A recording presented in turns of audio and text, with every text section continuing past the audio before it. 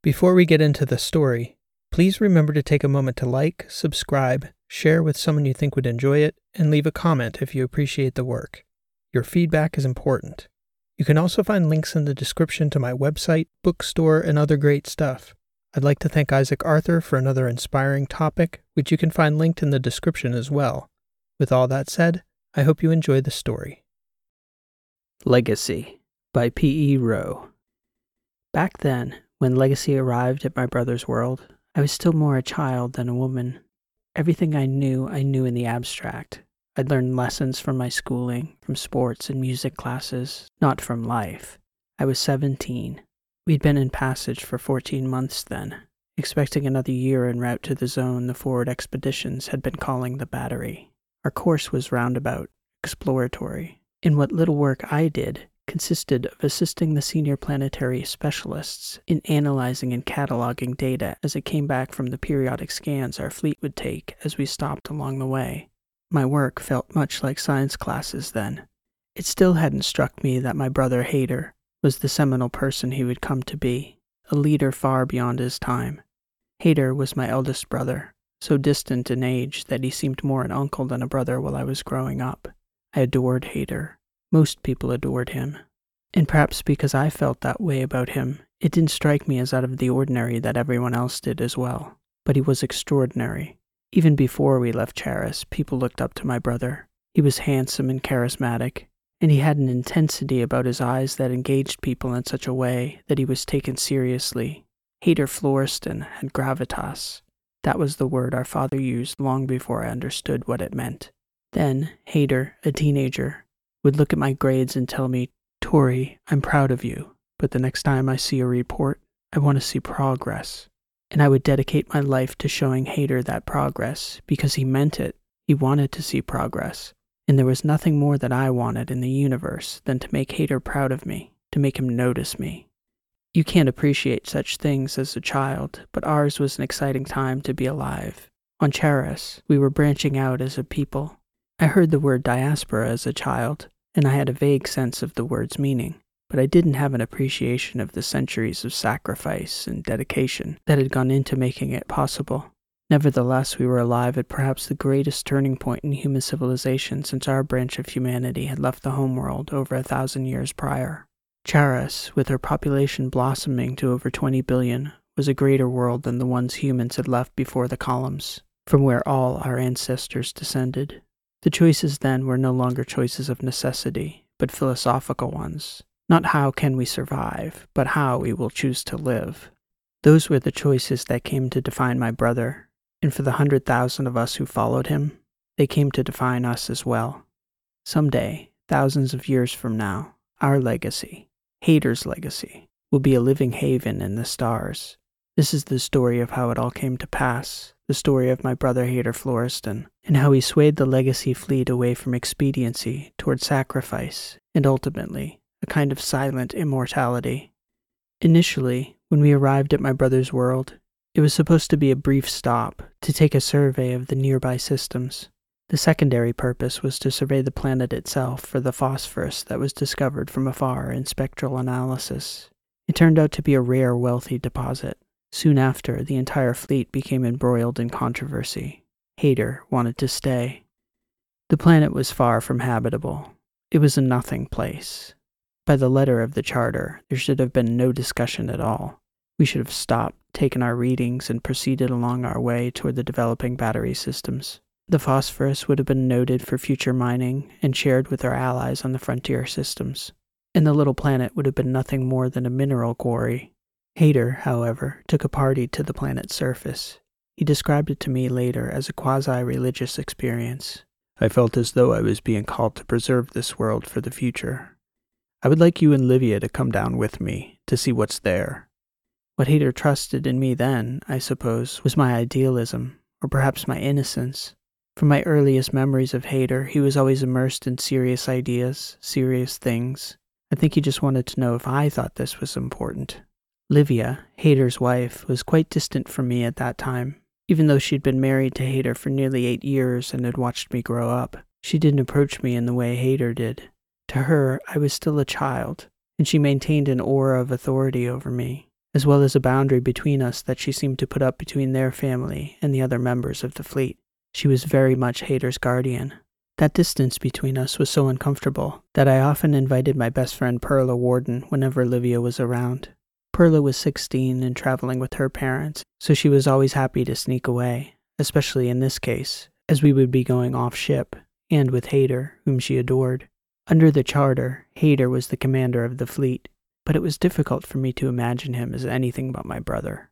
The chain of command, though, required a security escort, even on a solitary trip to an uninhabited planet, so a security team accompanied us to the surface. As soon as we landed, Perla clipped her face shield down and made for the hills. "Wait!" I shouted, tailing off after her. "Hang on," Livia said. "Let them go," Hader insisted. "It's what we came for." Perla was halfway up a sand dune, climbing along a ridge of pink sand and stone that was like nothing I'd ever seen on Charis. The very ground itself was beautiful, pure, and unadulterated. I followed footprints in the sand and caught up with Perla along the ridge high above. She was sitting astride a long, horizontal sandstone ridge overlooking the valley where our shuttle had landed. Hader and Livia were mere specks on the floor of the valley, marching along the perimeter of the hills with the strike team following in tow. "We just had to escape the Queen of Hearts," Perla said. "Livia's no queen," I said, "and Hader's no king, that's for sure." "I wouldn't be so sure about Hader," Perla said. "People think he wants to stay here, build his kingdom on this planet. People say a lot of things. Look at this place, Tori. It's magical." She turned toward the horizon where the sun was beginning to set behind the pillars of sandstone on the far side of the valley. We'd hardly been there a few hours and the sun was setting. No doubt part of what Hader wanted us to see. The colors were already breathtaking, with the pinks and reds of the rocks, and they only grew deeper and more penetrating as the sun descended. "It'll be dark soon," I declared. "Then Hader will have to come and rescue us," Perla said, smiling. "And Livia will be angry." We both smiled. She always seemed to be angry, at least with us. Could you ever have imagined a place like this, Tori? This world makes Charis look like a drab, gray place. If only we could breathe here. "Victoria," Hader's voice echoed in our helmets. "I'd like for you and Perla to return to the ship. Livia's preparing a meal. I've sent 2 strikers up to guide you in the dark." "The king beckons," Perla said. "Let us return to feast at his table." "Oh, shut it, Perla." "Yes, my princess." We were grateful for the escort. On a settled world like Charis, where Perla and I had spent our childhood, there was no frontier such as this.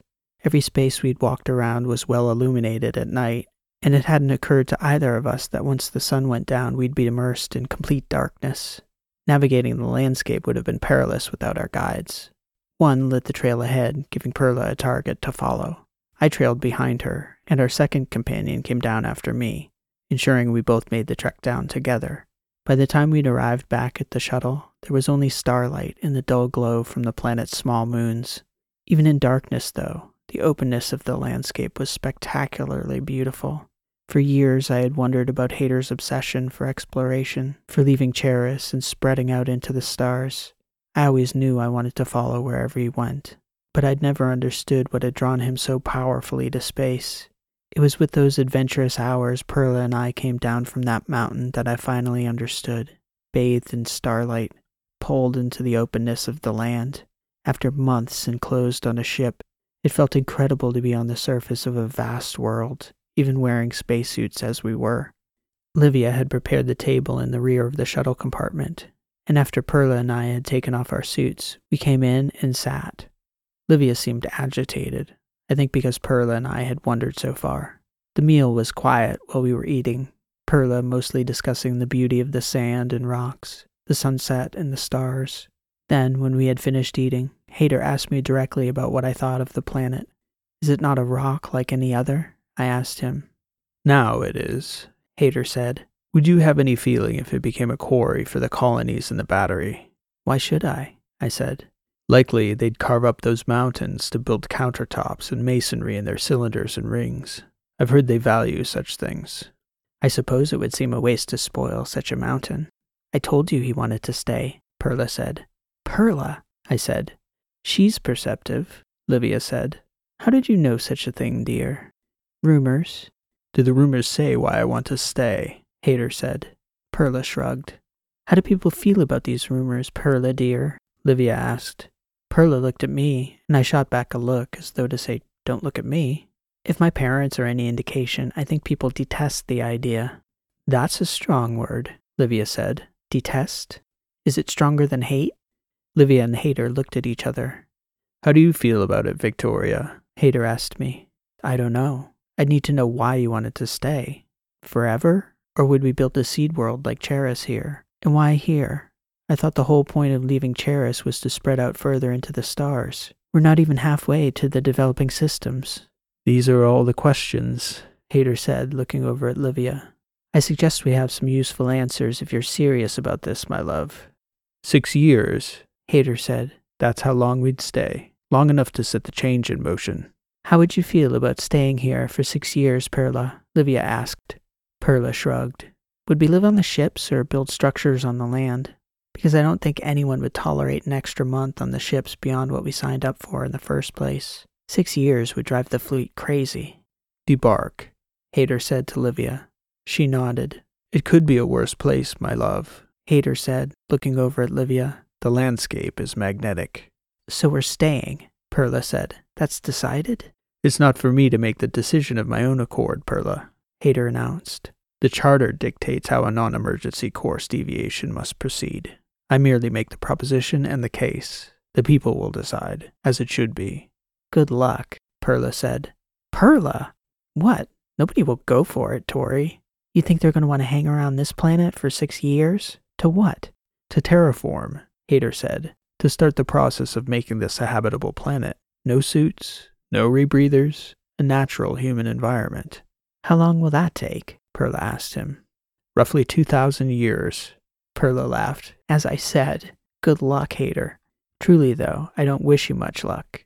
It is pretty here, but as you said before, this planet is a quarry. Hader and Livia exchanged a long look. I was not privy to the conversations they'd had about the planet, so I wasn't sure exactly what was being exchanged between them.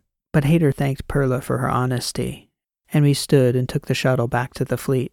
The delay at the planet only heightened the speculation that Hader was attempting to change the fleet's course. That charge was a serious one, largely considered a breach of trust. The charter each Voyager signs and the manifesto before it clearly spell out the intentions and philosophy of the expedition, the ground rules under which this new society will be formed. And on Charis, it was no small thing to lead an expeditionary fleet. For a leader to act against the charter called the entire founding philosophy into question. I knew Hader knew this, yet somehow he was doing it anyway. There was tremendous angst with every minute we lingered at this little world. I could feel it around every corner of the ship. Hader called me to his room the following day. He didn't tell me what was about to happen, but he instructed me to dress for a formal occasion. When I arrived, both Hader and Livia looked like royalty, and Hader bore the same serious disposition I remembered from when he was an athlete, the moments before an important match. There was a directness in his eyes that told me this was not just any day, any moment. Hader asked me, Victoria, will you stand beside me now? Always, I said. It hadn't occurred to me that these were anything more than supportive words, but he meant it in the literal sense, the legal sense, for he needed 2 members to stand with him against the charter to propose the amendment to it. My heart skipped a beat in my chest as I realized we were walking toward the executive conference room aboard Legacy to do just that. It was that one single beat of the heart. That was how long it took me to think about it, how long it took me to remember that no matter the cost, I would always stand with Hader. Livia must have caught it, that moment, for she looked over at me and smiled in a way she'd never smiled at me before. It lifted me up. When the conference room opened, the glare of the representatives met us, and I knew that beyond them, 100,000 eyes were trained on us, every last person on all the ships, and I stood at the right hand of Hader Florestan. He was given the floor, and then he spoke. For the good of all the people and the galaxy. We all recognize those words as the opening words to our charter. Empty platitudes. I'm certain that's what many on Charis thought of our words. Idealistic, empty words. Are they simply platitudes? I believed in them then, just as I still believe them now. And when I set down the words of our charter, I not only believed in them, I believed in you, the people who would sign your names to them, and to back them with more than just your names, your words, and your presence here in this fleet. The charter calls for 2/3 majority of both the section representatives and of the people to act against the charter. I tell you I will settle for nothing less than 85%. So confident am I in your judgment to either affirm my own judgment or to set it right. I seek neither to manipulate nor to aggrandize to suit my own ego. Rather, I aim today to share with you an experience I felt I couldn't ignore while walking on the surface of this beautiful world. This system was unmapped before our arrival, though other expeditions had passed close by. Our stellar cartographers were shocked by how near perfect this planet is for habitation, for none of the signatures were registered by preceding expeditions. This place lacks only a breathable atmosphere and water. The star is stable, at a temperate distance, and the world is encased in a robust natural magnetosphere. This world is spectacularly beautiful, beyond the wildest dreams of Charis, or any other natural environment humans have occupied for 1,000 years easily. I set eyes on the sundown on this world, remembering the accounts of the peoples of Earth who wrote sonnets to the beauty of their starlit skies. And I swear to you, the words of our charter came to me, for the good of all the people and the galaxy. And I knew them to mean more than I thought when I first set them down. We are the people, but we are not all the people. Far more came before us, and far, far more will come after. And I swear to you, I felt certain that this world was meant to belong to them.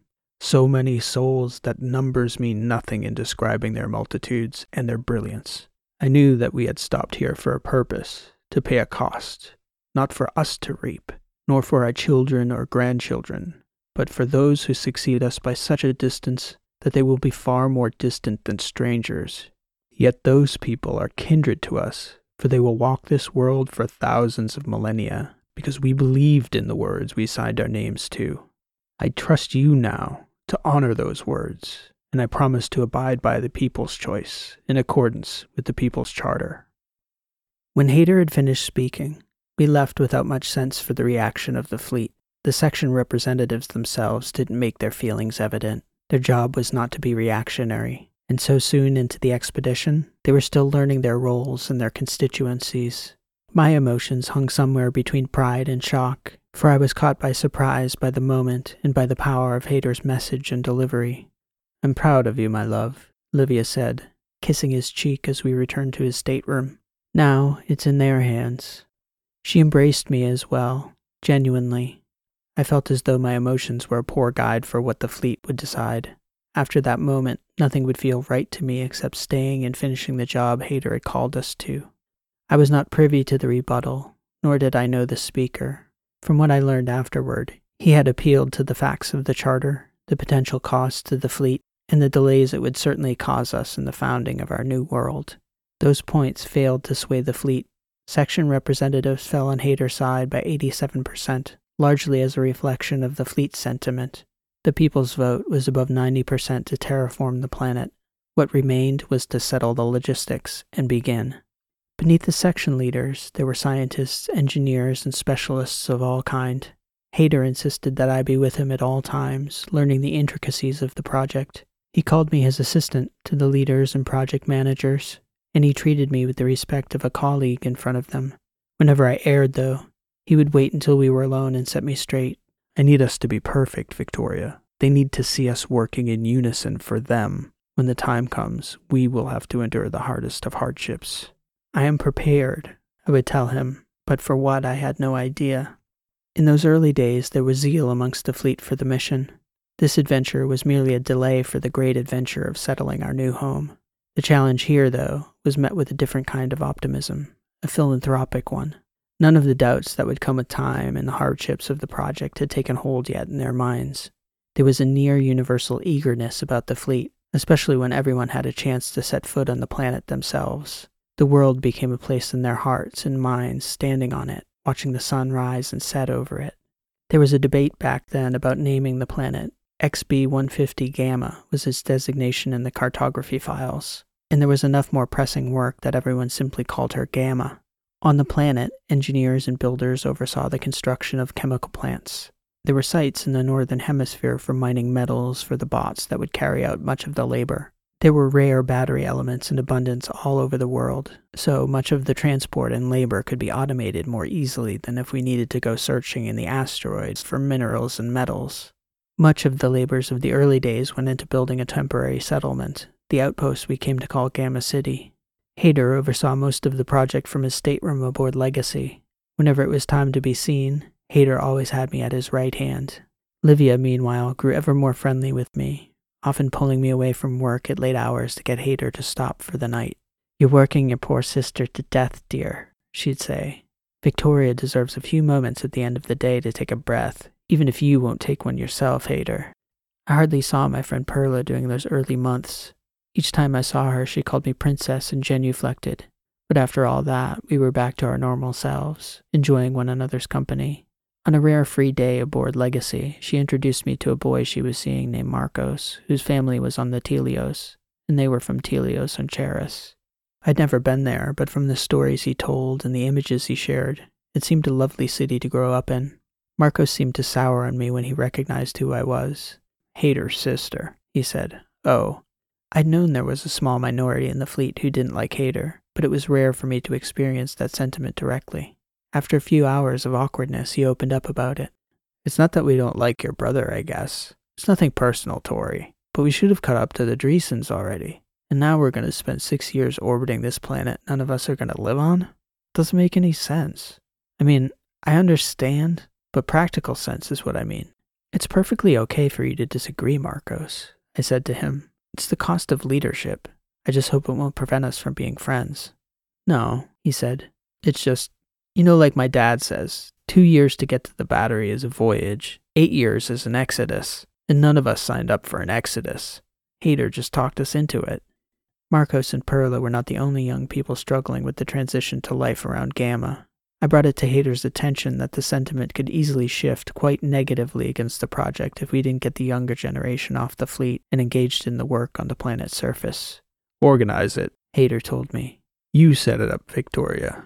Mentorships with the terraforming specialists and robotics engineers, corresponding coursework shipside. I want a plan within the week, and I want it running within the month." I worked 16 hours a day for the next 20 days setting up the program and pairing apprentices with workers.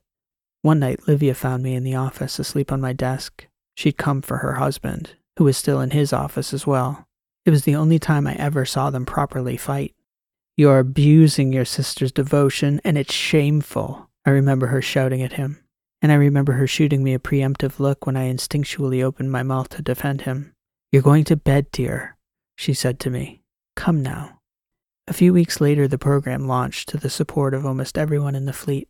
It reduced the number of idle hands to near zero, and would double the number of capable personnel for when we arrived to settle in the outskirts of the lettered systems where the other fleets from Charis were settling. It changed the trajectory of the fleet's morale, and the 2 years that followed were perhaps the best time for our people of the entire decade of resettlement. During those years, Livia was my greatest advocate, pulling me away from work and insisting that I keep a social life with my friends. She knew that I would work endlessly if she didn't intervene. Hayter was even more dedicated than I was. It was important for him to be on site as much as possible, even working through the night on occasion or sleeping on bunks planetside. In Hayter's mind, it was his vision. He abhorred the idea of a single person working harder than him to realize that vision, so he toiled alongside the workers on every site on the planet. After the first 2 years, all the infrastructure was built to construct the chemical reprocessing plants. We were even growing food on the planet's surface, to the delight of the ag specialists and the cooks. Had it not been for this long string of successes and that buildup, the fleet may have fractured entirely following the tragedy at the Blackbird site. A few months into year 3, we were bringing the chemical plants online one by one, spreading out across the southern hemisphere with one team, while another team worked its way down from the cold north. These were atmospheric processors, passive flow, designed to capture sulfides and release oxygen incrementally over thousands of years until the balance was correct. I didn't understand the chemistry, so I didn't have any sense for the danger of the work. As I understood it, the dangers were modest. At times, though, there's no accounting for how the simplest things can go wrong. The explosion at the Blackbird site killed 3 engineers instantly in the blast, while 2 more workers died when they were caught in the fire trying to rescue a remaining colleague. She died 3 days later, suffering from after effects of prolonged exposure to the native atmosphere when their workspace was breached. One of the engineers killed in the initial blast was Armand Warden, Perla Warden's oldest brother. Work ceased immediately around the planet. There is no good time for a tragedy, but some times are clearly worse than others, and this accident occurred just as fatigue for the project was setting in across the fleet. Even I had been carrying a strange, dark sense of foreboding about some intangible force that seemed to cover the pink horizon on Gamma. Then, as if on cue, it arrived. The outrage wasn't simply about the deaths, for no one leapt to the conclusion that Hayter had expected something like this to happen. But, as the accusations held, he should have known it could, and for a time, tired as we all were, and angry as everyone was, that sentiment became enough. Opposition factions formed, demanding the very inquiry that Hayter and I were already selecting independent investigators for. Then we were accused of choosing loyal people to whitewash the results. Though we had no desired result but the truth, for we'd done nothing wrong, Hayter wanted understanding as much as anyone. Yet it seemed every outburst of anger preceded our earnest efforts by hours, which only seemed to enrage people more. We were accused of reacting to the people's reaction rather than dealing with the situation itself. That week was the first time I'd ever seen my brother doubtful. One of the engineers who'd perished was a boyhood friend of Hayter's, and he asked me if he was responsible, as everyone said he was, for the death of his friend and for Perla's brother. Every decision we made was fraught with the weight of powerful emotions, and none of these decisions, it seemed, had any options that would satisfy the faction that was now calling for a no-confidence vote on Hayter's leadership. The motion, they decided, was to be put forth after the memorial service, out of respect for the dead. I suspected it was less out of respect than for the optics of the moment, but Livia instructed me never to speak that way. Livia and I planned the state service. Hayter himself paid visits to each of the families, and though I wasn't present, I was present when Livia insisted on watching the playback from Hayter's security bots. The scenes grew progressively more hostile toward Hayter with each family as the anger built in the community. The one exception was the last of the families, the Friars. The father of Emily Fryer, the girl who was an apprentice to the chief Blackbird chemist. He shook Hayter's hand and told him, "She believed in you, Mr. Florestan, and we still do, and wouldn't want us to turn our backs on you or this project." Still, I could almost see Hayter beginning to buckle. For the first time in my life, my brother seemed mortal. The evening before the memorial service, Hayter, Livia, and I met in his stateroom to review his role in the service, to refine his speech one last time. He kept shaking his head, and I could tell it didn't seem right to him. "How can I face these people and say this?" he said at one point. "This is a political speech, Livia. You wrote it." I didn't know what to say. I still don't. How do I pay respect to their people without it appearing I'm trying to absolve myself? I don't know, love. Maybe you don't. Maybe there's no way you won't be perceived a certain way. But you will go out there, and your family will be at your side. You will speak to our people. To do any less would be the end of you, Hayter Florestan. So you'd better set your back straight, and fast. Livia left us after that. "I should be alone," Hayter said, gesturing to the speech. "I need to work on this." "Maybe you don't, Hayter. Maybe you should just speak to them as though you were a brother, a friend. Tell them what's in your heart and forget about the planet for the moment." "The planet is the moment," he said. "It is the moment. That's what I cannot say. It means more than our lives." "This planet?" "No, not the planet. I cannot say. It's what the planet means, Victoria. It's about who we are." "And who they were," I said. He looked at me angrily. "If that's what you intend to say of the dead, Hayter, then we may as well fly back to Charis right now, because that is not what this fleet wants to hear. This isn't about philosophy, brother. Those people were not an abstraction." "I know that." "It won't sound that way to anyone if you speak of the planet instead of the dead." "We cannot allow their loss to break our resolve," he said, shaking his head. I didn't want to leave him that evening. I was afraid for him. He was in pain and confused and grieving far more than those 6 lives. It was as though the universe had broken when they died. I was afraid for what he'd say the following day. I didn't know what to say to him, though, and I knew if I stayed, my presence would be no help to either of us. I didn't see him until the following day when we flew down to Gamma City together. Livia and I exchanged looks, but little more. Apart from the hum of the shuttle, the ride was nearly silent. There wasn't a venue fit for purpose in Gamma City. The largest courtyard held hardly more than 1,000 of us, nor was it a fitting place to remember our friends and family by. All of these structures were drab, temporary fixtures that were functional and nothing more. Round metal girders that looked like scaffolding, a pink dirt floor, a dusty dome clouding the sun above. What little was recovered of the victims had been cremated. It was hard not to long for the constancy of Charis in such a moment. Prayers were said and songs sung. The families spoke of their memories and their sense of loss. Then eyes turned to Hayter. Livia was beside him, as was I. Neither of us knew what he would say. He drew in a long, deep, silent breath before speaking. Then he began. I have been asking myself a question for a very long time now, long before we left Charis together. The question is this: why must our convictions cost us so much to hold? Even in the best of times, we sacrifice something to hold them. Otherwise, they would be mere idle thoughts. Now it is easy to see that our convictions can cost us everything. We honor the value of these 6 lives because we feel a loss for their absence, and we feel that loss in our bones because we know their lives meant something, not just to their families, but to all of us. That truest of feelings is the same conviction we set out with from Charis. If we had been content to merely exist, we could have done it there. We could have been comfortable, led safe, pleasant lives back home. But we didn't choose to do that. Our departed friends and family didn't choose to do that. And they didn't because of their conviction that our existence here in this universe isn't merely for the sake of it. We expand into the darkness together because we are creatures of light. And our charge is to bring that light with us where we go, like a beacon. My wife Livia's father was a builder, and before he let us go into the stars, he said that he admired what we were attempting to do, but he told us that if he learned one thing as a builder, it's that it costs something to build anything, but that no one ever knows the cost in advance. I didn't understand what he meant until now, because he joked that if anyone knew the true cost in advance, nothing would ever get built. The cost to me of this expedition is that I will never again set my head down at night without the memory of the sacrifice of these 6 brave souls here on Gamma. Why must our convictions cost us so much?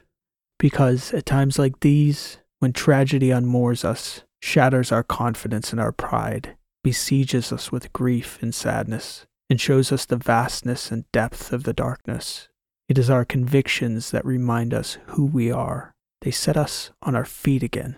We were meant to bring light to this world, even if it is not upon us that such light ever shines.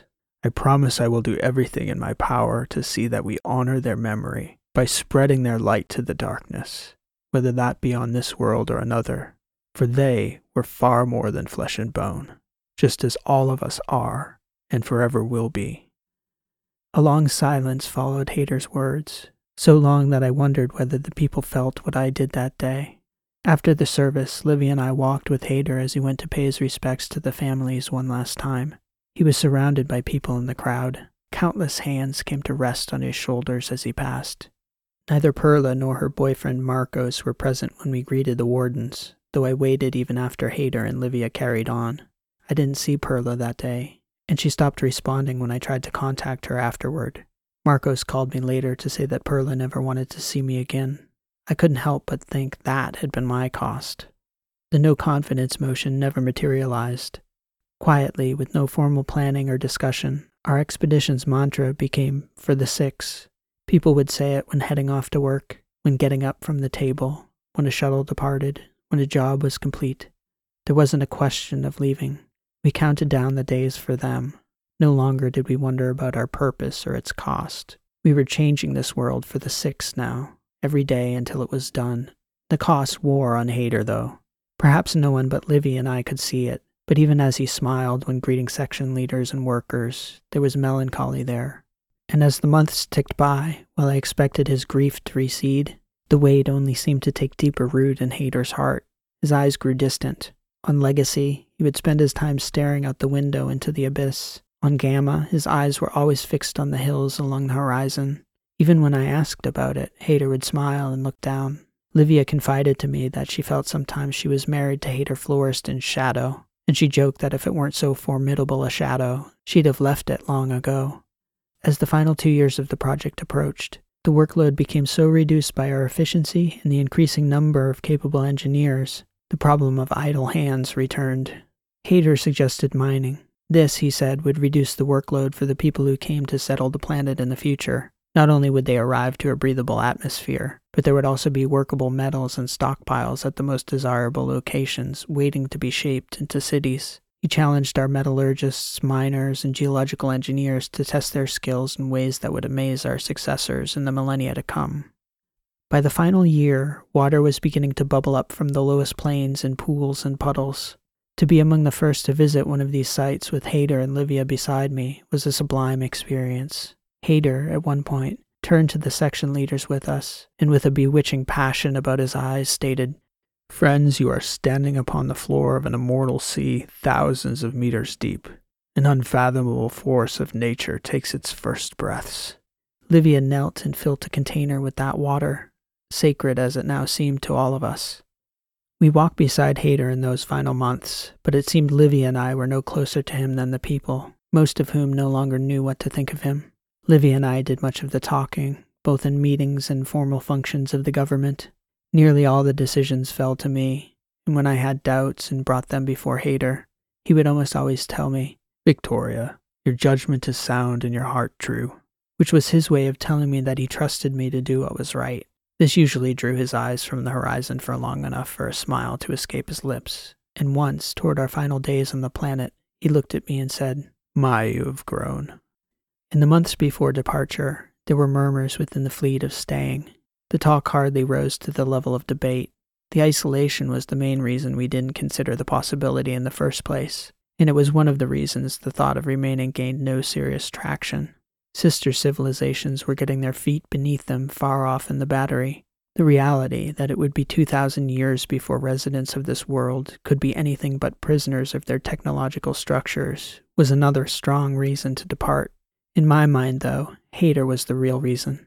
His presence loomed over the fleet in an almost mythological fashion by then. To live here ourselves after all the work we'd done, supposedly for the benefit of others, I think people would have been afraid to even suggest it in Hayter's presence. Our final days on Gamma were spent extracting equipment and breaking down structures that were destined to disintegrate over thousands of years of exposure. I kept so busy I couldn't truly consider the realities of leaving this place. On the eve of departure, I took a shuttle down to Gamma City for one final sentimental walk through the dome before the bots began to deconstruct the superstructure. Several groups of people had the same idea. In the courtyard, among the stragglers, my eyes met Marco's first and then Perla Warden. I hadn't seen her for nearly 2 years at that point. She looked older, and she was pregnant. She instinctively attempted to look away as though she hadn't seen me before turning back toward me. She'd left Legacy to be with Marcos aboard Telios after the Blackbird tragedy. We'd never reconciled. I took a half step toward her before realizing what that space meant to her. That temporary forum was the place her family had gathered to bury her brother. My doubt about encroaching on her at that moment must have been apparent to her, because she came to me. I tried to smile at her sympathetically. I didn't know what to say or how to say it. Perla smiled at me much the same way. I don't think she could have understood how totally alone I'd felt all those years, buried in work, standing like a statue in the shadow of my great brother, quietly toiling. I'd missed her so much I nearly broke down in tears at the sound of her voice. "Oh, Victoria," she said, "I can't tell you I'm sorry. All I can say is that sometimes your heart hurts so much you don't know where to put it." I threw my arms around her. "I'm so sorry," I said, weeping the way I wanted to the day of the service. "I'm so sorry, my friend." Perla didn't linger long. She embraced me, but she didn't make conversation. When she pulled back, she nodded and held my hand for a moment before turning and walking back to Marcos. And there I was again, alone, buried in all the emotions of leaving this place. I took a long, deep breath in the courtyard before leaving for the airlock and walking out to Legacy's shuttle just as the evening sky was turning red. The following morning, with little fanfare, Hayter gave the order to resume our course to the outlying systems. The work was finished. Yet underway, I struggled to find more, to find something to occupy my mind, something that would give me anything to do but process the reality of those 6 years of life that had faded behind us. I was 24 years old. We were embarking on a new life, on a new world, yet there was no sense of adventure in it for me any longer. I found Hader one night in his stateroom, staring out into the darkness, trying to catch the light of a streaking star. "What are you doing in here, Victoria?" He asked me. I was going to review the extraction reports from the outlying mining sites. "We have a year," he said, smiling as he turned back toward the window. "You know, I told Livia I was going to ask you to lead when we got to Dreesen's." What did she have to say about that? "That I would do no such thing. That you'd done a life's work and were owed a life." None of us are owed anything. "Careful, sister, or you'll end up an old woman at 30, staring out an empty window at open space." Does it feel like a dream to you sometimes, brother? He turned to look at me again. "A lost speck in the cosmos," he said, "drifting away, never to be seen again. And all that work, the most important work ever done." He looked out the window again. "Livia's right. She always is. You deserve a life, Victoria. It was our idea to wrestle with immortality. Let us pay the cost." You don't need to pay any more, Hader. The work is done. "They're going to pin my name on that rock, even after everything. All the work of others, the lives, the deaths." Maybe our ignorance was a blessing, Hader. If we'd known the cost, surely we wouldn't have paid it. Then who would we be? Different people. Happier people. Lesser people. Perhaps. I love you, brother. I always will, no matter how far you go into the distance. He turned back to me again. "When we get to the battery, Victoria, I promise it will be different. What we build, we'll build for ourselves. We're going to make a future we can live in. That's the least I can promise you." So many nights aboard Legacy, I thought about the world we'd left behind. Hader's world, breathing, her seas bubbling to life. I thought about the sunsets, the pink rocks. I thought about someone, millions of someones, taking a breath there, then another. In the early days on our long nights working, Hader would tell me about the green fields that would roll over the pink sands, the white clouds of water vapor dressing the skies, and the future good fortune of the peoples who would walk his world. Now, from 100 light years away, speeding into the darkness 2,000 years before their world would even be habitable, I imagined I could see their faces, the residents of Hader's world. How fleeting and insignificant all those imagined lives seemed on the scale of a planet's lifespan. I'd picture a face I'd never seen before, and then I'd imagine it was real, and then I would ask myself if there was one among all those countless faces I wouldn't have given my heart for. I reach back to Earth in awe.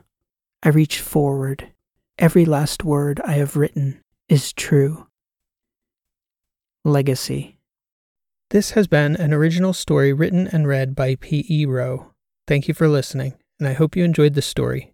If you did like what you heard, please show your appreciation by liking, subscribing, and leaving a comment. If you'd like to check out my website, you can find me at rowlit.com. That's ROWELIT.com. You can find many of my other works of fiction of all lengths and in multiple genres. For the dedicated fiction writers out there, I also have a free video series on the mechanics of fiction writing, based on the fields of narrative theory, cognitive psychology, linguistics, and narrative craft, which you can access through my website. So please stop by anytime. Also, if you're enjoying these sci-fi weekly shorts, I've also added 3 shorts set in the story world of my Last Horizon novels. You can find them here on this channel or through the links in the description. If you've enjoyed this week's story, I think you'll enjoy those as well. I hope to catch you back here soon with another new story. Again, thanks for listening. This has been P.E. Rowe, and I hope to see you next time.